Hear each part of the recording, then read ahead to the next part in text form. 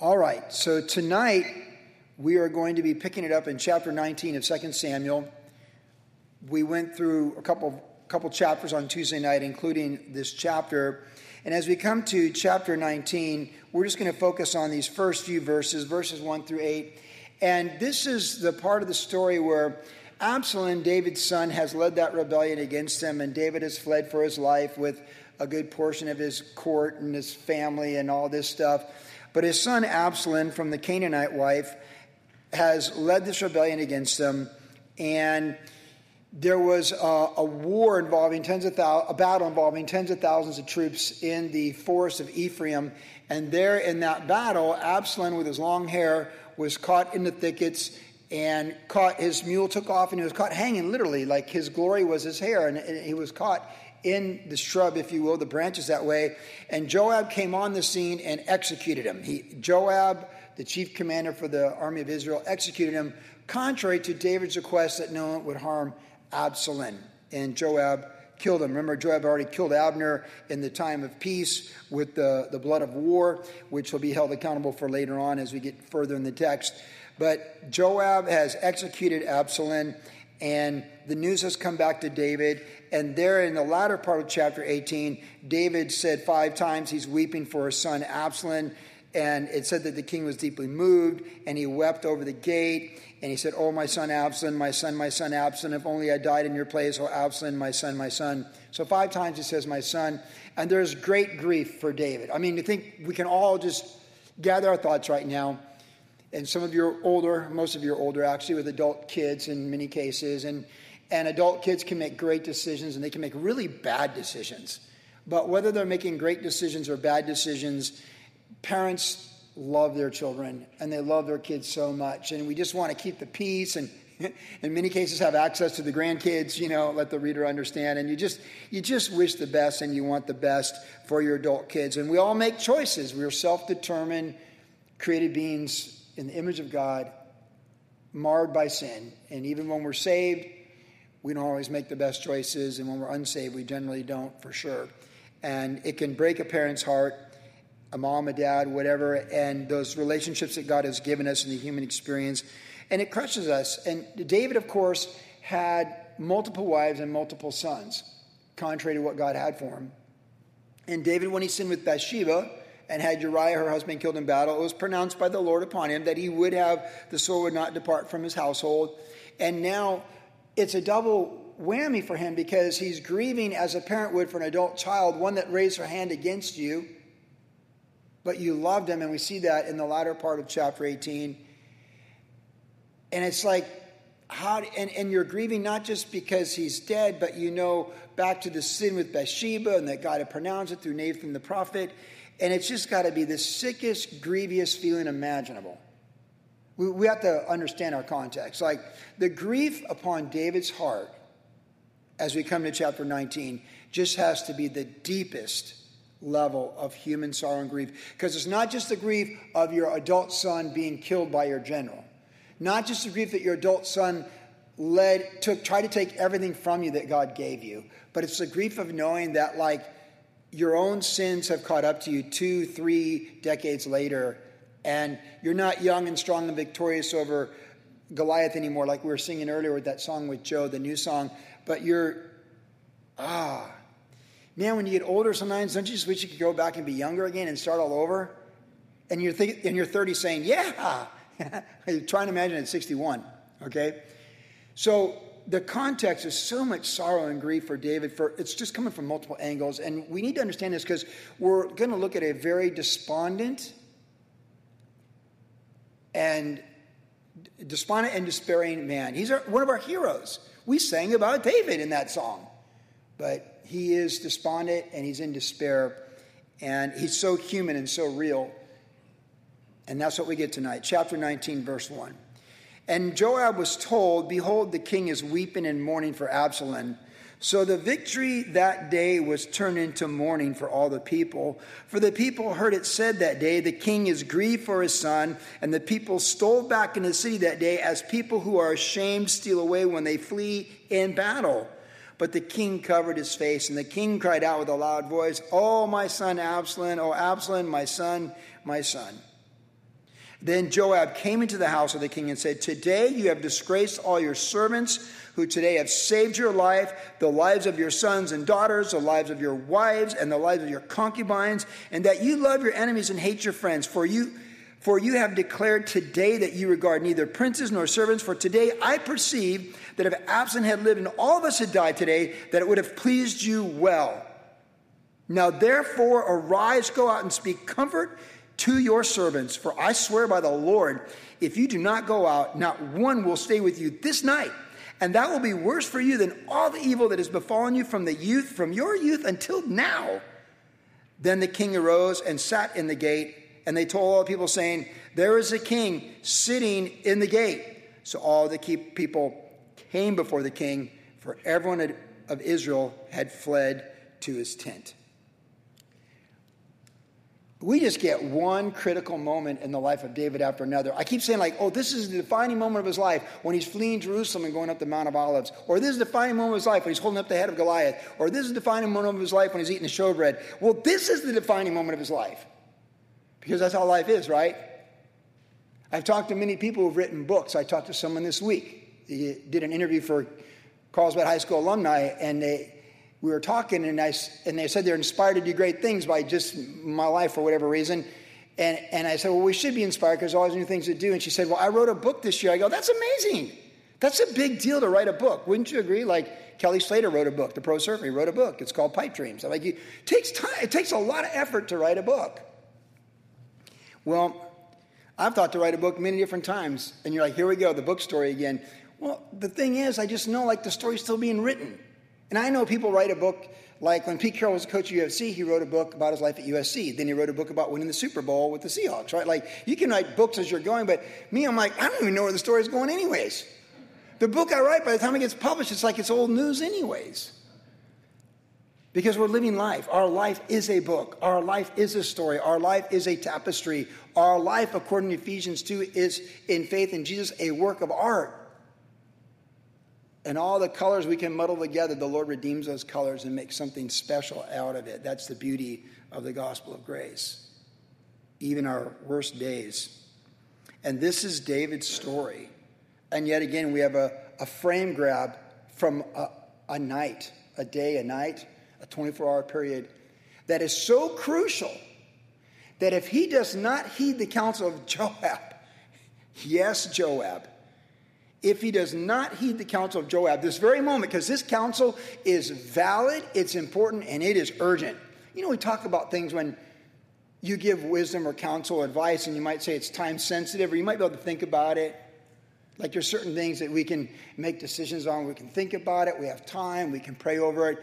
But some things are incredibly time sensitive. They're crucial. And this decision and this exhortation is time sensitive. And it demands David's attention at the highest level with every ball bearing in his system, if you will, for the most critical decision of his life. And if he doesn't act now, swiftly, decisively, apart from his personal emotions of grief of losing his son and grief over his sins coming back to haunt him, if he doesn't respond properly and appropriately right now, it's all gone. And when Joab says, you don't even know, all the evil you've ever endured will seem like nothing if you do not respond properly right now, as we'd say in Jesus' name, to this situation and do the right thing right now. It's critical, it's time sensitive, and it's so raw. David's emotions, Absalom, five times plus 3. Absalom, my son. He's in such grief, you can't even pull him out of the grief. He's like in the emergency room. The person you love is dead. You can't, it's like just, my dad, I've shared this before, but when he was a Marine, one of his tours was Guam. It was my earliest childhood memories, Guam. And he was a recruiter in the Marine Corps. He was an officer, but at the time he was a recruiter during the Vietnam War, 64 or 65. And he shared with me a few years back the hardest thing he ever did in his entire military experience. And he's been shot, held off an all-night battle with the Chinese in the Korean War. But the hardest thing he ever did was knock on the door and tell someone that their son had died in the Vietnam War. Guamanian, First Guamanian killed in the Vietnam War. My dad knocked on the door. He was the recruiter for Guamanians to go to the Vietnam War. So he's got to go and knock on the door. You know what he told me? The thing that he says I'll never forget was how, he's there and it's, you've seen it in the movies. You've seen this in the movies. I remember when they knocked on the door to tell me, my mom, that my dad had been wounded in Vietnam a couple years later. But he said, well, you always remember this, that the Guamanians, Polynesian, kind of South Pacific thing, just took it. And he said the moment he walked away, the door shut, and the wailing was the loudest wailing. He had never heard anything like it before in his life or since. Just the wailing. My dad cried when he told me the story. The wailing, and maybe you've seen this moment somewhere. Johnny was a 17-year-old that went to Calvary Chapel High School. He was Egyptian. He had a heart defect. Scott Cunningham had discipled him. He's a really sweet kid. He went to worship generation when we were at Big Calvary. He wasn't going to make it to 18, and he didn't. He died at 17, and his memorial was over at Westminster graveside. And I was there, and Scott Cunningham was there. I remember Dave Rolfe being there. Dave Rolfe, if you know Dave Rolfe, he oversaw that service. And I just remember on that occasion, because these are different cultures. That's why I'm sharing this with you. These are different cultures, Egyptian now. But I will never forget Johnny's parents just weeping. And like the Middle Eastern, like when they throw dust in there, like that, just weeping and just banging on the casket. I'll never forget it. Because this is the kind of emotion we need to touch on to understand the context of David's situation. This is not like your team lost the national championship, like when Nick Saban goes to shake hands, with the head coach of Georgia, right? Like that's not life and death. That's disappointing. That was your dream. You're going to do a press conference and talk to these kids in the locker room, half of them going to the NFL. But that's not the same. That's not the same as your kids disappointed because they didn't get into the college they want to get into. It's not the same as they're brokenhearted because the engagement was broken off. And that's serious. And it's not the same even as sad as a divorce, which feels like death. Because they always tell me when I hear about divorce, it's worse than death. But this is so like, Absalom, my son. Because I want to reduce the emotions to David so we really understand what he's got to do right now, despite how he feels in this moment. He's got to get a hold of himself. And he's got to do it quickly. Because he's not just a husband. He's not just a dad.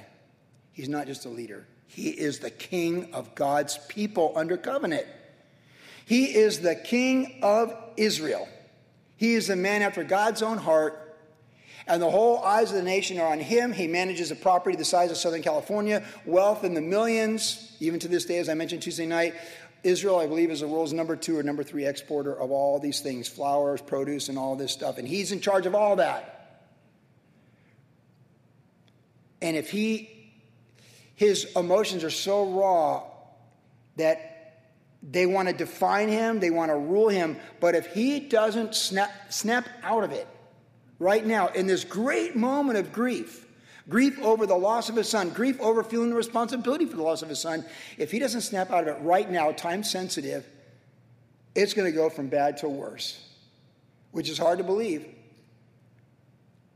But Joab the messenger, I mentioned this Tuesday night, it's worth mentioning briefly again. David's had enough of Joab. Like he's going to say, before this chapter is done, it's like, God, do more so to me if I don't replace Joab with Asma, right away. Like he's like, Joab came and said to him, and David's like, he's fired. I'm going to fire that guy. Because in fact, the very next, he just says it right after this. He goes, I'm going to replace this guy. He's gone. He's out. But then the guy that replaced him showed up late for work, and then Joab kills him anyways, and Joab's still the boss of the military. And David stuck with Joab all the way till eternity. Joab, he never got rid of Joab. In fact, Solomon had to deal with Joab after the fact, when David's in eternity, which we talked about last week, even with Shimei and Ziba and those guys. It's not about the messenger, because this messenger is loathed for sure by David. David despises this man, but he can't get rid of him. And we have to get past the messenger. It's not the doctor's fault they got to tell you what you don't want to hear, or the dean of admissions, or the lawyer. Oh, God help you when a lawyer tells you what you don't want to hear. In Jesus' name, seriously. But the messenger, it's not about the messenger, but the message. And being able by faith, as a woman or a man of God, to receive that message and to respond appropriately and properly in faith, to do what's right beyond the vulnerability of our feelings and all the emotions that would rule and reign over us, to do what's right. Because when you read this story, it is obvious that there's great sorrow, there's great heartache, and these are things that happen in the human experience. We all have trials, we have tribulations, we have tragedies, and those things are very real, and they couldn't be any more real than they are here in chapter 19, verses 1 through 8.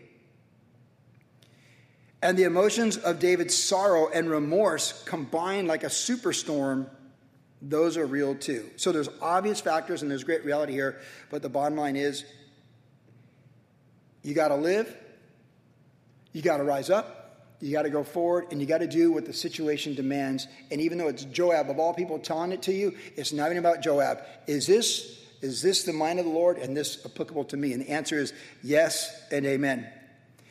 In this text, our personal response affects many people.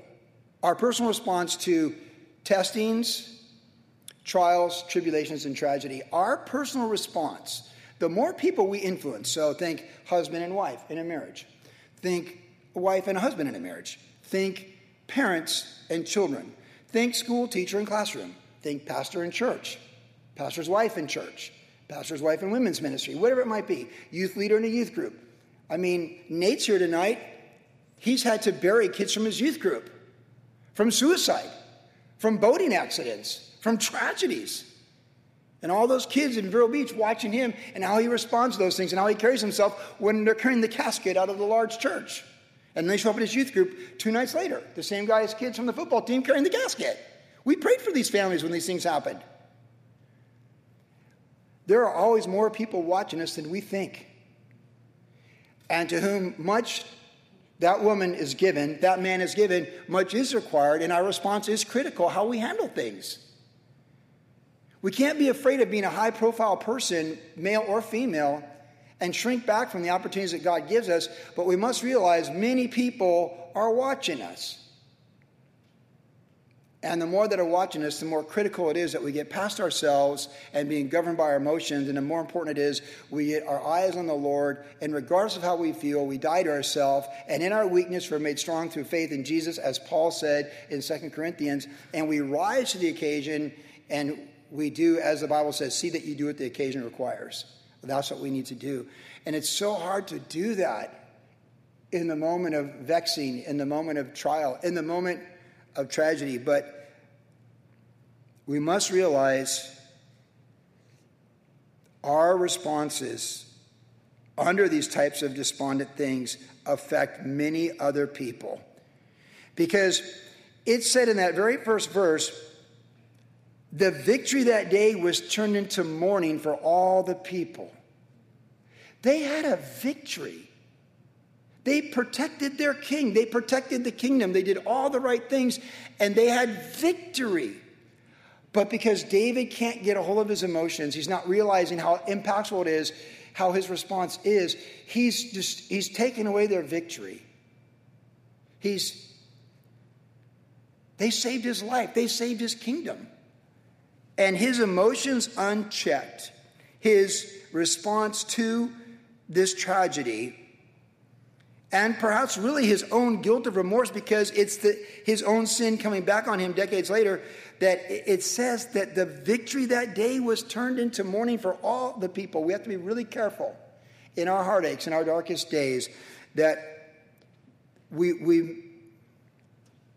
got to be careful we don't turn a victory into mourning.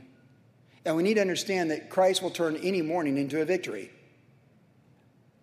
And how we frame it, how we see it, if we have the eyes of faith and we see it through the Word of God, even the darkest day, and I've seen some people have some really dark days, can be framed through faith. Jesus is brought in the equation, and he brings victory, because he is victory.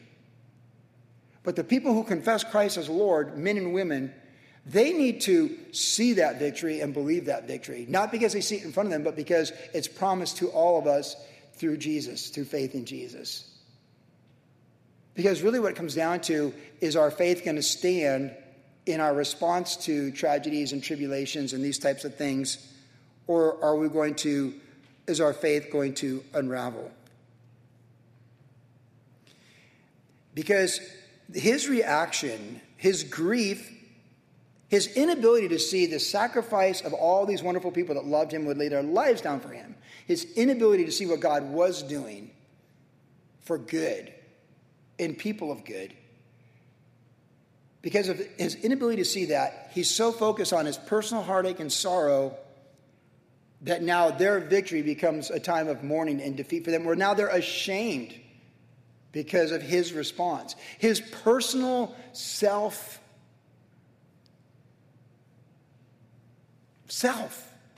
He couldn't get past himself. And because he couldn't, the people who are ashamed steal away when they flee in battle. They were victorious and courageous in battle, and said they feel like they're ashamed when you flee in battle. And I've seen parents do this to their kids. I've seen coaches do this to their team. I've seen spouses do this to their spouse. The reason divorce usually follows the death of a child is the parents' inability to go forward together to minister to one another and minister to the children that they have. I mean, you can look up any kind of movie in any different language, and there'll be movies about people who lost a child, and inevitably the other children are neglected because the parents can't get over that and still raise the children that they do have. That's what makes the story of Brian Jameson and Orange County Christian Fellowship so beautiful, because they lost their oldest daughter, Trinity. But they didn't stop living. They grieved, but they didn't stop ministering to their children. And Sarah, the number 2 daughter, graduated high school and is off to college to be a business major in about 2 weeks. And they're going to be at the beach tomorrow with us for a baptism. They didn't quit living. They got past their personal sorrow, and they went on to do what they always did. Heidi and Brian continued to raise their children, their other 3 daughters, to the Lord. And we laughed and we danced at Padre games, and we've just enjoyed the journey, and we've cried, and we've done. I'll never forget them being at Jake and Leah's wedding. Most of us missed it. So many of you were at that wedding. But we're at John Randall's church in San Juan Capistrano, the historical building. And he let us have the fellowship hall for the wedding reception, and we had dancing. No alcohol, of course, but dancing. It was so fantastic. And what I remember, it was such a joyful night for us. And then Jacob and Leah went down to the train station there at Capistrano, got on the train to go to San Diego. It was a beautiful ending, like 11:30 at night. We're all down there waving goodbye to them, the honeymooners, and off they went. But I always remember coming back, and, well, there's Brian and Heidi. They came to the wedding, but you invited them, but it was just right after Trinity passed away, right? Can you imagine how awkward it felt for us? Like, we invited them, and they were there. Our daughters, it's the most joyful day of our life ever. And it just reminds them that they're never going to have that day with Trinity. And there they were, helping John Randall clean up the property and straighten everything up for what's coming the next day. And I always remember, like, gosh, I wish there was something I could do for their grief today, because I'm so full of joy with Jennifer. But there's nothing I can do. Then at Nate and Hannah's wedding, they came back to the wedding, and that was more joyful, and we stayed up all night. Nate and Hannah got married, and Brian and Heidi were with us in the guest house with me and Jennifer. We were leaving at 4 the next morning to head back to California, but we had to take the Salvados, who shot the wedding photographers, to Orlando Airport. Brian and Heidi wanted to share all that had been in their hearts since they lost their daughter from midnight to 4 a.m. We never went to sleep. What's your point, Joy? My point is, we all grieve. We all have sorrow. We're not impersonal. God gives us sadness and anger and remorse and joy and all those things, and we see it in Jesus in his ministry. But they can't rule over us. And we need to be sensitive how they're working for other people. I would not expect Brian and Heidi to be dancing at Jake and Leah's wedding, and they weren't. It was a season of sorrow, and we were sensitive to it, but they still came down to support Jake and Leah. No, I've danced with them at the Padre game. at a different time. There's Proverbs about this, right? You know the Proverbs. There's Proverbs about this. People watch. Our children watch. The people we lead watch. And we need to just make sure that we never go down that rabbit hole that we can't come back from, as they say. Because some people do go down in the grief and sorrow. Some people go down that rabbit hole and they never come back. We've done memorials here for suicide in this building. One just this year, former congregant. Mike Harris doing the memorial. It was just so hard to be here.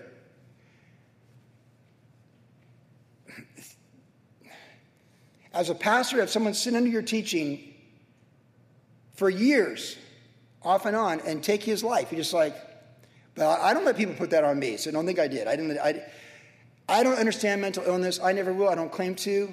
All I know is you go down that. All I know is there's a future and hope in Jesus Christ. And things are always forward with Jesus. That's what I know. And without faith, it's impossible to please God. So if you don't think God can pull you out of that depression, he won't, because your faith is an accountable element to the equation. I'm not saying people don't struggle with depression and despair, obviously now more than ever. But I just know that cross and that empty tomb is a future and a hope. And it's always forward with the Lord Jesus Christ. And I understand despair. It's as if David could take his life in these verses. You could almost see him taking his life in despair. Just so bereaved, he just runs out the third floor and takes his life. But you can't do that. That's never an option. People are watching. I think that's the hardest thing about suicide is picking up the pieces. You got to pick up the pieces for the living. You're gone, and you're gone. But the people that look to you to be a provider, the people that look to you to provide love and nurturing and care, faith, all that, and someone else has to pick up the pieces. Because you just can't get past yourself and realize you're making other people ashamed. And so often depressing people and despondent people, they make people around them ashamed. And they turn joy to sorrow instead of what the Bible says, sorrow to joy. Because the Bible tells us he'll turn our mourning into joy. But some people who profess Jesus, they turn joy into sorrow. What an exhortation this text is. I'm not saying there's no bad days with Jesus, but I'll take a bad day with Jesus over the best day on earth without him. And that bad day with Jesus, he's right by your side. He's never going to leave you or forsake you. And when Mike Harris gave that message here for that memorial not so long ago, he talked about how God never forsook that person. He didn't forsake him there, here, there, or the people that left behind.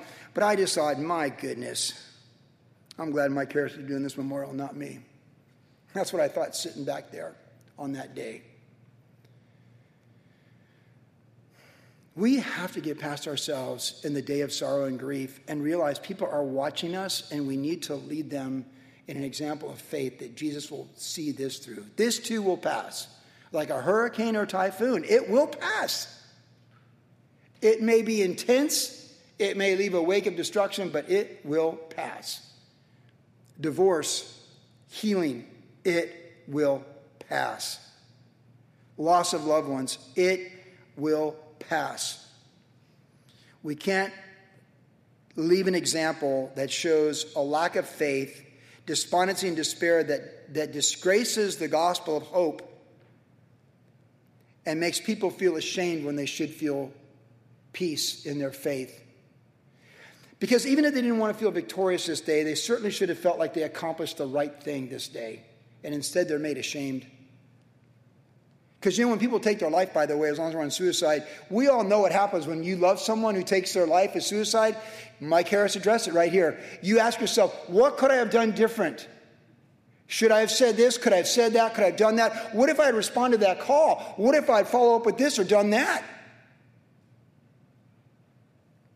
Listen, there's 1 trillion galaxies in this universe, and if God needs you to follow up on every call, we're really in trouble. If the God of all comfort, who knows the deepest recesses of our heart, David, Psalm 139, can't heal someone from the slough of despondence, which David even talked about in the miry clay, then who's gonna? Do you think you can do any better than the Lord himself, ministering by his Spirit to someone who confesses him as their Lord? Of course not. Every memorial for a suicide is could have, should have, would have for the people that are there. The parents, the siblings, the children. It's so sad. I've watched people go, oh, Absalom, and never come back. I'm telling everyone listening to me right now, no matter how despondent and how despaired you are, don't just sit there and say Absalom, and go down that rabbit hole and never come back. There's too many people watching you, and all the faith that you've lived and demonstrated, the money you've given, the things you've done, and how you served. Don't disqualify it on a bad day with despair and despondency on the worst day of the human experience. Let our faith stand and shine brightest on that day, not to be a day of despondency. People are watching. When we lost our son, all I could think about is how many people were watching. And my friend who's in the wedding, Greg Marshall, said to me at our son's memorial, Joey, everyone's watching how you respond. We know how you can praise the Lord when you're in the Pipe Masters. Let's see how you respond when you're burying your son. It's just the way it is. People are watching. We also see what Joab said. See, today you have disgraced your servants. And he said, for you have declared today that you regard neither princes nor servants. For today perceive that if Absalom had lived, you would have been more happy with that. This is important too. Because look at the choice of words that Joab uses here. And he's speaking on behalf of everybody because they had all gone to their tents. It's like when you come back to the locker room, you should be celebrating a big victory. They've all gone to their tents. And he goes, I have perceived. This is crucial. Because people have a perception. So we need to be aware of how we carry ourselves in the trials, in the tragedies, in the tribulations. But then we need to realize people have a perception as well. They're perceiving. Now, we know in life's experiences that people can misunderstand us, right? They can misunderstand our intent, our motives, and they can perceive the wrong thing. But it would seem that Joab perceived it correctly. I perceive that if Absalom had lived and all of us had died today, it would have pleased you well. That's just so... The perception of how we respond to despair and heartache is so crucial. Again, people must see our faith. We can be misunderstood in our grieving. We can be in public in our grieving. You know, it's interesting, but there are many famous people I disagree with so much on their political worldviews because they're antichrist. But nonetheless, in many cases, I count them empathy and compassion. And those that have lost children, for example, John Travolta lost his 16-year-old son. So John Travolta starts doing whatever he does, like all those people in Hollywood do, this thing, that thing, whatever. I just think this guy buried his son the same age when I was teaching my son Timmy how to drive. I've got nothing to say against John Travolta. Because if I face something like that, I'd face it with the Lord, and he faced it without the Lord. Grief is so deep, and we don't always understand how people cope with grief and sorrow and heartache and how we cope with it. We can be misunderstood. I always talk about when John Corson's daughter was killed in the car accident at 16. Here's another 16-year-old. And it was less than 3 weeks after she passed away. I was at the Southeast Pastors Conference in Merritt Island, Florida. It was 1993 or 94. And Brian Brodesson was there and Damien Kyle from Modesto. And somehow, because I was Brian's buddy, I was with Damien Kyle and John Corson at this house on the river, the Intercoastal Waterway. And I just had so much respect for John Corson. And I just couldn't believe that he was there 3 weeks after his daughter died in a car accident. That he could get on a plane in Oregon and fly to Florida and get up at a pastor's conference and speak to all these pastors like me on the East Coast in the early 90s. And I followed him around. I just kept staring at him. And when we went out to dinner, I just stared at him. And I tried not to be like that, but I just seemed like, how is he doing this? And actually, in my mind, I thought, how come he's just not home crying in a room? Well, that's just, Absalom and Absalom. I know that John Corson's faith, 3 weeks after his daughter's passing in a car accident, inspired me in the early 90s that you got to get up and you got to get on with life. And like I've shared this story with one of the top pro surfers from America years ago. That whole day, Pete Carroll was down there at the pier and we're training and all this stuff. And he was in a heat where he couldn't be the champion of the day. And he fell off every wave and his body language was negative and all this stuff. And his mom screamed at me in front of Pete Carroll and all this stuff. And then I called him later on in the day and I tried to explain to him. I said, there's going to be a day, there could be a day when your wife has cancer. And he goes, I only go for the gold. I go, well, that sounds good on paper when you're 16. But let me tell you, in life, there's days you got to get up and go to work when you're not going for the gold. And you're going for copper. Do you understand me? I said, when you're an adult and your wife has cancer and you have a job you don't like, but that's what you got to do. You got to go to work and then you got to take your wife to see the cancer doctor at 4 p.m. That's what you got to do. I said, son, you don't always get to go for gold in life. Sometimes copper is what you're hoping for. That you just to complete the marathon, just the medal, I finished it.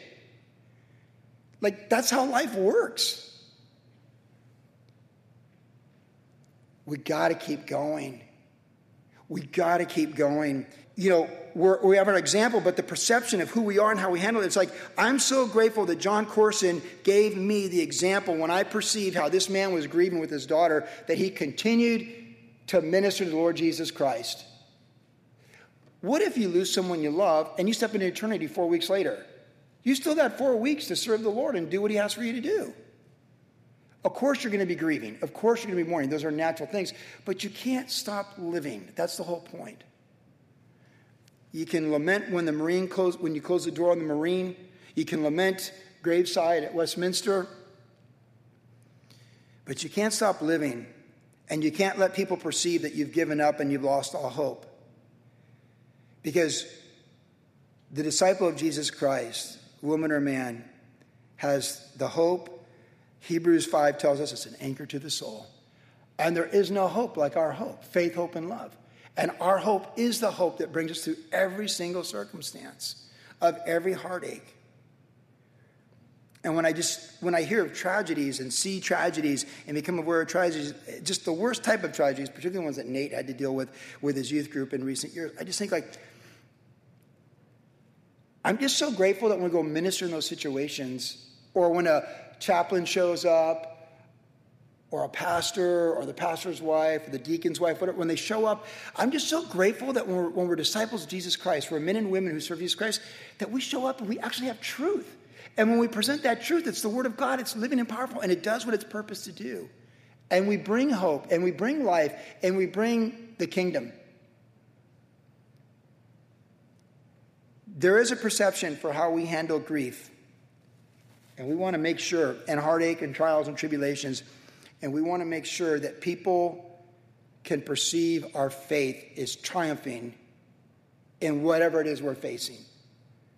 Because our faith, we overcome everything through our faith. We overcome the devil, sin, the world system, our greatest fears. We overcome all of it through our faith. So we want people to perceive, not that we would throw them under the bus, or not that we're going to check out on Jesus because it's a bad day, but to perceive that everything that we've proclaimed and exemplified and spoken is now on display for everyone to see, that it's true and valid in our life. Or as Paul said, that the crucifixion of Christ was on display in the apostles first and foremost, so that all the people could see the validity of their faith and their testimony of the glorious gospel, which is what he said to the Corinthians. And then he said that these light afflictions are not worthy to be compared to the eternal weight of glory that's coming. People, our response is critical, and there's a perception of our response to these things. And we want our spouses, our children, our children's children, our students, our congregants, every sphere of influence that we have over any human being to see us on this day, to perceive faith and hope that's an anchor to the soul. And finally, Joab. Joab is one of the mystery men of the Bible for sure. Look what he says in verse 7. He's given David counsel. Now, therefore, right now, I just share this to you. Now, therefore means like, let's get to it. Now, right now, therefore, go out and speak comfort. Isn't that awesome? Coming from Joab of all people. Now, therefore, go out and speak comfort. You got to snap out of it right now, like, whack. Dude, girl, hey, snap out of it. Right now, go speak comfort to your people. You're the king of Israel. And these people have laid their lives on the line for you this day. They had a great victory. They've come back ashamed. They're all in their tents. You go out right now and speak comfort to them. Speak comfort. Because they need to be comforted now, not just you. And regardless of how you feel, you need to speak comfort to them. And you need to get everything going forward again. And we see that David, that he did go out and speak comfort. Look at David, or Joab. For I swear by the Lord. You know, Joab is like Saul. They both swore by the Lord all the time. But he says, and he exhorts him. He says, now therefore do this. You got to do this. And I swear by the Lord, if you don't go out, that not one will stay with you this night. In other words, this is that night. This is the defining moment of your life right now. In your sorrow, oh Absalom. We get it, David. But we all risked our lives for you. Now I'm telling you right now, if you don't go out and speak comfort to these people right now who've risked their lives for you, you don't even know what evil looks like. For all the evil you've ever gone through in life, from the Philistines to Saul and everything else in between, it won't even compare what your dawn will look like tomorrow morning if you don't fix this right now. And the king arose, and he sat in the gate. Oh, how hard it must have been. How hard it is when people have to come to memorials and funerals for people they love who died with tragedy. But you still got to show up and do the funeral. You still got to sit in the front row, you know. You still got to bury graveside like Johnny or Annalise Ontes at 16. You still got to get up and address the people that you love, that's your family. You got to pull it together. You got to get your act together. And you got to pull it together, and you got to lead. Deborah in the book of Judges said it best, oh, when leaders lead in Israel. And in the crucible of life, in the most trying circumstances, that's when women of God and men of God have to step up and just be led of the Lord and speak comfort to his people, rally the people, and let them know it's going to be okay. Jesus is still on the throne. Every promise is yes and amen. He's not done yet, and he's going to come in glory, and there'll be no more tears and sorrows where we're going. And that's the facts, and that's the truth. Worship generation, right? Speak comfort. Speak comfort, rally the people. And you're on the clock, David. And the king arose, and he went to the gate. And they told the people, look, the king's sitting in the gate. All they needed to do was see their king. All they needed to do was see their king. And slowly they began to come out of their tents. They said, hey, the king's sitting in the gate. David must have felt so vulnerable, like his son has died, and they all know it's his sin, and Absalom slept with the concubines in front of the whole city, and it's all just a mess. And there he is, as human as you can be. Late 50s probably, right? It'd been so hard. Been so hard to see the king that night, but would have been harder not to see the king that night. Amen? We don't want to see our heroes looking like this, but we don't want to see them hear that they're in a room lamenting the good things that we did in trying to serve them and bless them, like the servants of David. They had fled to their tent, and they all came back to see David in the gate. And it's one of those things like the book of Job. There's not much to say, is there? Like, you don't need to say anything in this situation. There's not much to say. There's David. We all the social media is all out there. We know what this is all about. There's Joab, like, here they all come.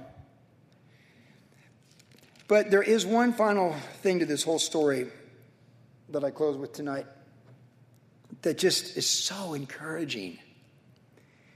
So David comes back. Shimei is like, oh, I'm so sorry. Ziba's like, or Mephibosheth's like, oh, Ziba did this and that. David's like, just go figure it out. So he comes back, and he comes back to Jerusalem, but now there's another rebel, not Absalom, but a different rebel, who's trying to lead Israel astray. And then Joab's got to go get him, and they execute him. And finally, after all this drama, all this heartache, all this sorrow, all this bloodshedding, we read in the back end of chapter 20, verse 23, that Joab was over all the army of Israel. Benaiah, the son of Jedediah, was over the Cherethites and the Pelethites. Adoram was in charge of revenue. Jehoshaphat, the son of Ahilud, was recorder. Sheva was a scribe. Zadok and Abiathar were the priest. And Ira the Jarahite was chief minister unto David. And though it doesn't say it right here, we can add to it, and David is fully restored as the king. Which reminds us that the kingdom always goes forward. The kingdom always goes forward. The worship generation tonight, before we go our way, in the midst of this book is a challenging book. We've made that quite clear. We all know it's clear. But in the midst of these challenging events where our hero of the faith is so shredded, I take great comfort and I find great encouragement. And I would send all of us home tonight with a great exhortation of faith and forward, onward, and upward in the things of God. Because in the end, after all this stuff goes down, David is back on the throne in the city of David. And these are the people helping him reign. It's like when Job lost everything, and then the book of Job, he's got restored and double what he lost. You see, the typhoon will pass. The hurricane will pass. This too shall pass. In the darkest day, we can say, this too shall pass. And there are very dark days, and the older you get, the more you've lived those dark days, and you know what they feel like. But they did pass, didn't they? There is a life to be lived.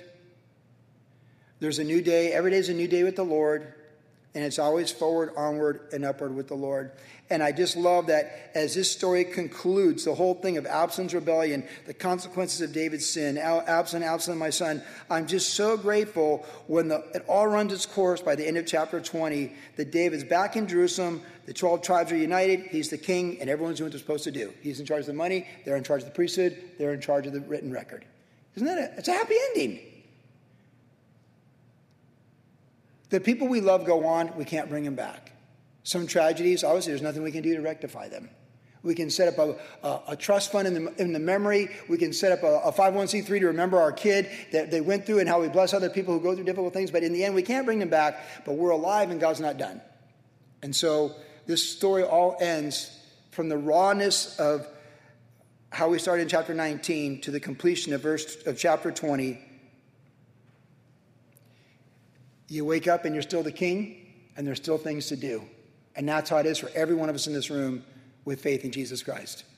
Life goes on for the living, and a living dog is better than a dead lion, Ecclesiastes, which basically just says to be alive means you're alive, and there's things to do and things that aren't done, and we need to do them. Because once we're gone, and no one's coming back. So we have to work through all those human emotions that are raw and vulnerable and keep going forward with the upward call of God in Christ Jesus. No matter what, this too will pass.